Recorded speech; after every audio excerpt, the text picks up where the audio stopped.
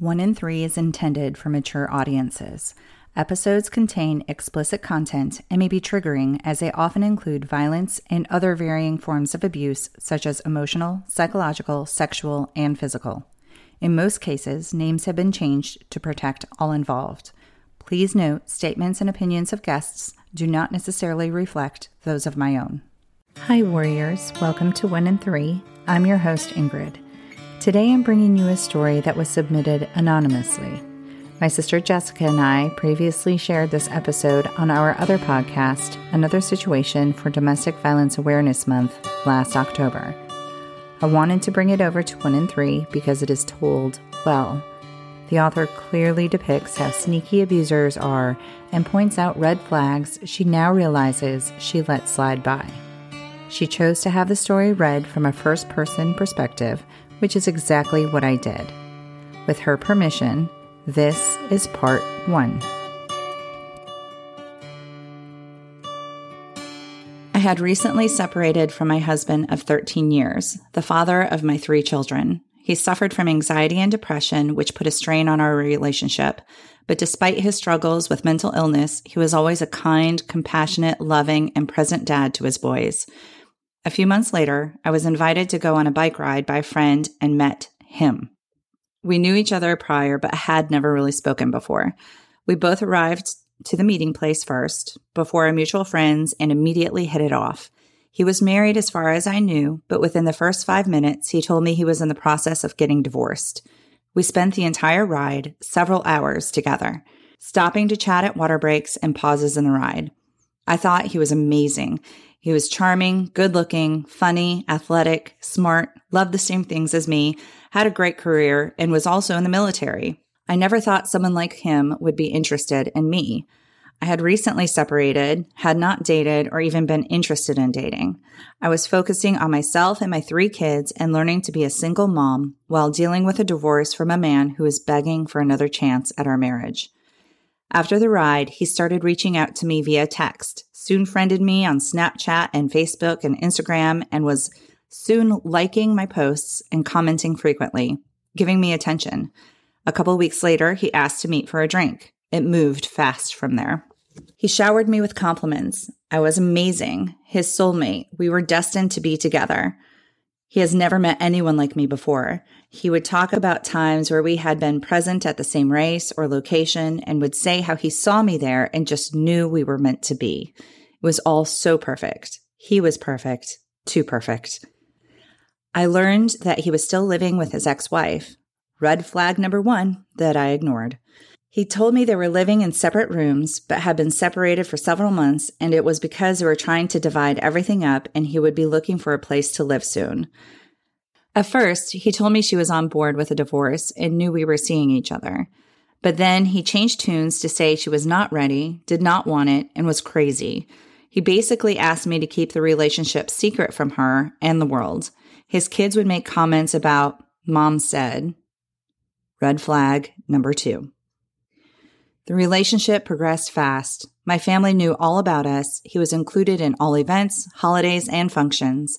I had met his kids and was regularly spending time with them, but hadn't even met his extended family, parents, etc.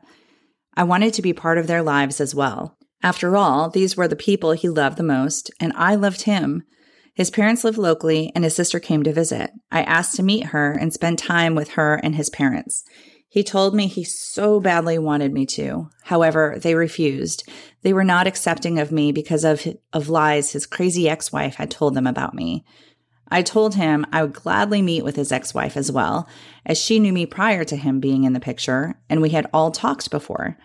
He told me she refused. He started to tell me other terrible things she said about me to him, his kids, and his family. He constantly told me how once his family met me, they would love me, that I was so much better than his ex, I was nice, fun, so much like him, and that I just needed to give them time to process the divorce. I'm ashamed to admit it now, but when he compared me to his ex, it always made me feel good about myself. That I was better, prettier, skinnier, more athletic, smarter, had a career I was passionate about, I was independent, a better mom, I was perfect for him, I was real, I wasn't about material things. The sex was so much better. I now realize what a red flag this was and that this is all part of grooming for narcissistic abuse. He was always complimenting me on how I was independent, how I had a career, I was always busy as opposed to lazy, that I was an amazing mom. These are the things he would come to use against me to tear me down and attack me later down the road. He was grooming me. Like I said, the relationship moved quick. We started traveling together. It was bliss. He was perfect and amazing. He asked me not to post pics of us traveling together on social media. I picked up bits and pieces of him lying to his ex about where he was going and why. The first time he said he was on a military trip. The second, he was on a work trip, and on and on.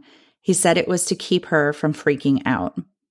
Her friends started contacting me, saying he was cheating on her, that I was a terrible person for dating a married man. I questioned him. His excuse? That she was crazy, all about her image, portraying perfection, codependent, embarrassed to tell her friends she was getting divorced, and they didn't even know. Her closest friends, the ones she had a standing wine night with once a week, didn't know their best friend was getting divorced? What? Yet, I believed him.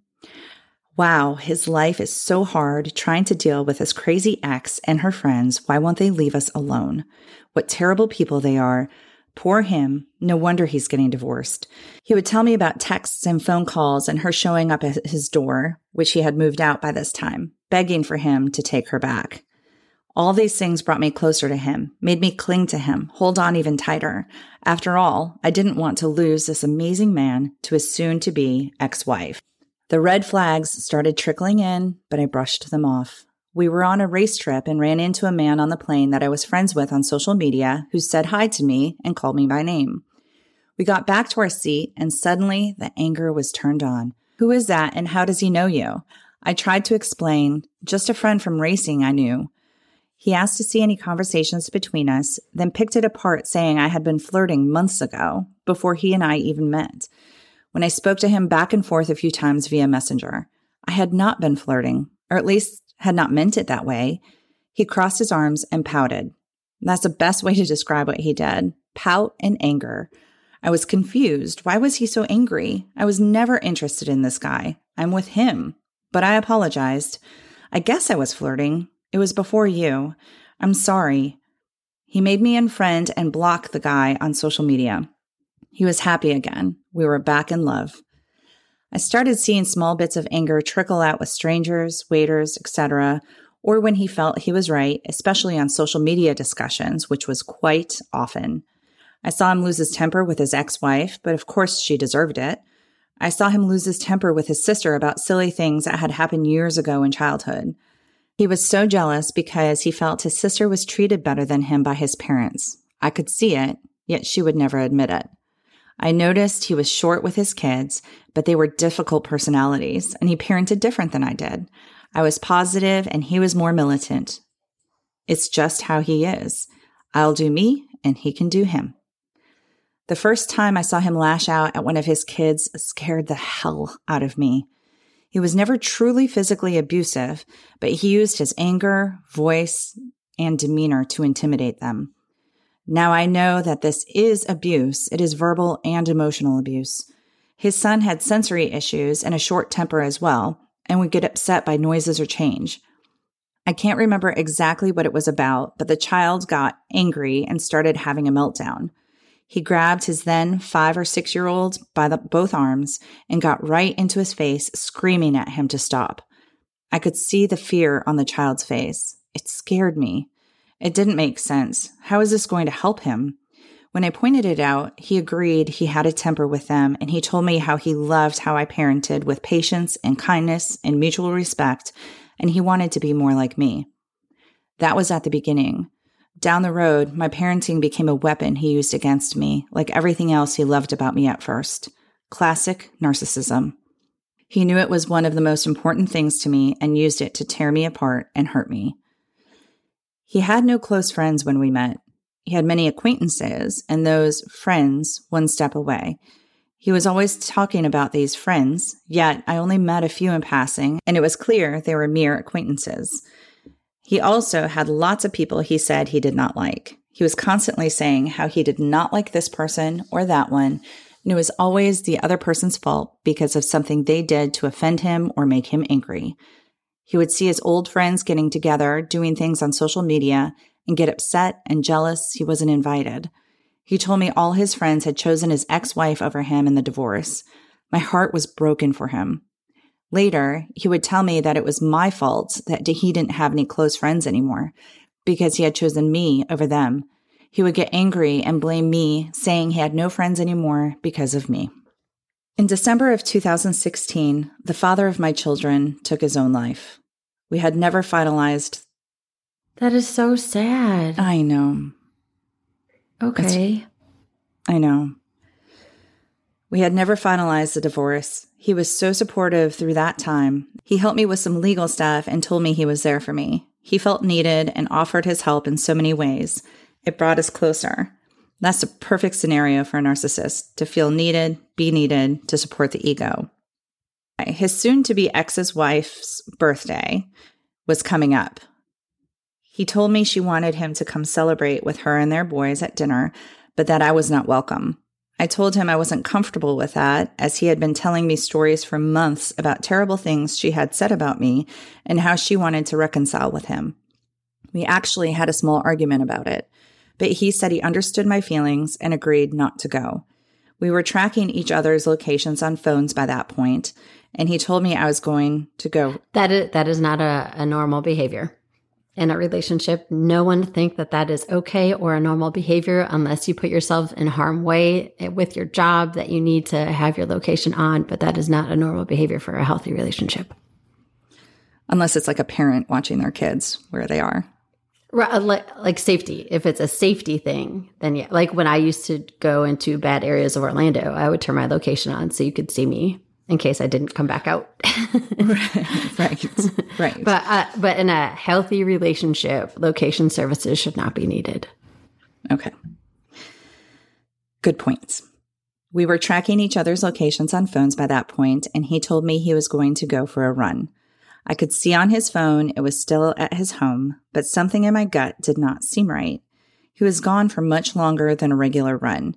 When he got back from his run, I noticed no run appeared on his online run tracker, which everyone can see, which was completely out of character for him. He was obsessed with posting his workouts for the world to see. I questioned him. He told me he hadn't uploaded it. That was odd because, as I said, that is completely unlike him. My gut was telling me something wasn't right. I went back and questioned him again.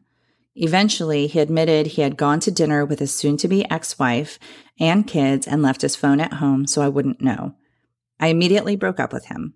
He lied, and to me, that was also a form of cheating. I was stronger than that. I was not the one to put up with that. I walked away. I wish I had never gone back. He called back, begging for forgiveness. He was sorry. He would never do it again. It was all his fault. I took him back. All was well and perfect again.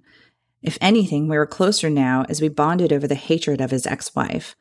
A week later, we discussed it again, and he changed his tune. He casually and calmly mentioned how if I wasn't so worried and jealous of his ex, he wouldn't have to hide it because I would have let him go. And that there was no reason to be jealous of her. He loved me. I was his soulmate. My gut told me that wasn't right, yet I questioned myself. Maybe I was overreacting. Maybe it was me. Maybe I should have let him go in the first place and not worried too much. After all, he is with me, not her. He tells me terrible things about her, so what am I worried about? He chose me. If I had just let him go, all would have been okay. I was overreacting. I shouldn't worry so much. I ended up apologizing. That was the start to what I now know is gaslighting, projection, and invalidation. 3 huge signs of narcissism. Despite the red flags, things were still going great. I loved him. He was amazing in so many ways. I just wished he could be a bit more laid back, have less of a temper, more loving to his kids, and parent less militant. But he was so good to me. We can't have it all. Right around our 2nd anniversary, things seemed to change. His ex-wife started dating again, and he told me she had come to his door and told him he was giving up the hope they would reconcile and was moving on. I was elated. He bought a house on my side of town and planned to move. He had always been what I described as needy. He needed lots of attention, texts, phone calls, time.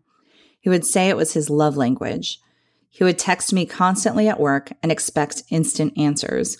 He wanted lots of selfies, emojis, and memes sent to him showing my love for him throughout the day. I introduced him to a friend who was going through a difficult time so he could help her with some legal matters. We also had one particular argument that came to be held against me and brought up many times in the future. I had soccer practice for my kids and was the team manager. It was the first week of practice, and I was stressed about work and getting a team meeting done. He wanted to come up to the fields to hang out. I told him he was welcome, but I had tons of work to do and was stressed out and probably wouldn't be much fun to hang out with. I remember him getting really upset, saying how I didn't give him enough attention and love, and it sounds like I don't want to see him at all.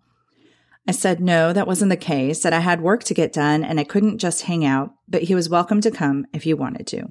He repeated those words like he would so many times in the future. Welcome to come if I want? That doesn't sound very welcoming. That sounds like you don't want me there.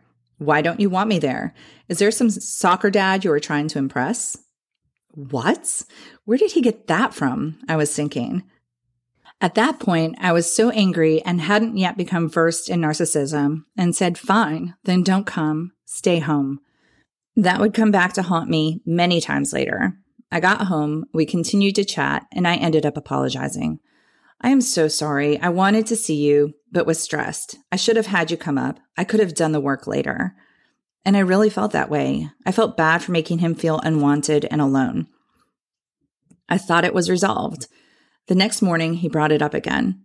Who were you hanging out with last night at soccer? He was convinced that I was cheating on him, hanging out with someone at soccer practice and hiding it from him. It turned into a very long, all-day, back-and-forth discussion. I use that term loosely since it was really him lecturing me and me being on the defensive all day long. One of the first long circular arguments that go round and round, with the victim being on the defensive and the abuser being on the offensive and nothing ever being resolved. You literally leave the conversation more confused than when you went in. It was also projection on his part. I found out a year later, that week was when he started to cheat on me. Later, he would tell me, or more like threaten me, remember that time you told me not to come to soccer practice? That's when I decided I was going to start talking to her. I felt so lonely that night. I just wanted you, but you didn't want me, and it wasn't right, but I looked elsewhere for the love and attention. I don't ever want to do that again. It's not me, never has been. I hate what you made me do. A form. Oh, go ahead. Not blaming her. No, that's cool. Yeah. Yeah. A form gaslighting. of And she put in a form of coercion and abuse and threats. Mm-hmm. I later found out he started a 7-month relationship with a friend I had introduced him to. Okay, we are going to pause here for today, and I will bring you part 2 next week. Until then, have each other's back, and always remember there is hope, and you are not alone. Find more information, register as a guest, or leave a review by going to the website 1in3podcast.com. That's the number 1, IN, the number 3, podcast.com. Follow 1in3 on Instagram, Facebook, and Twitter at 1in3podcast. To help me out, please remember to rate, review, and subscribe. 1in3 is a .5 Pinoy production. Music written and performed by Tim Crow.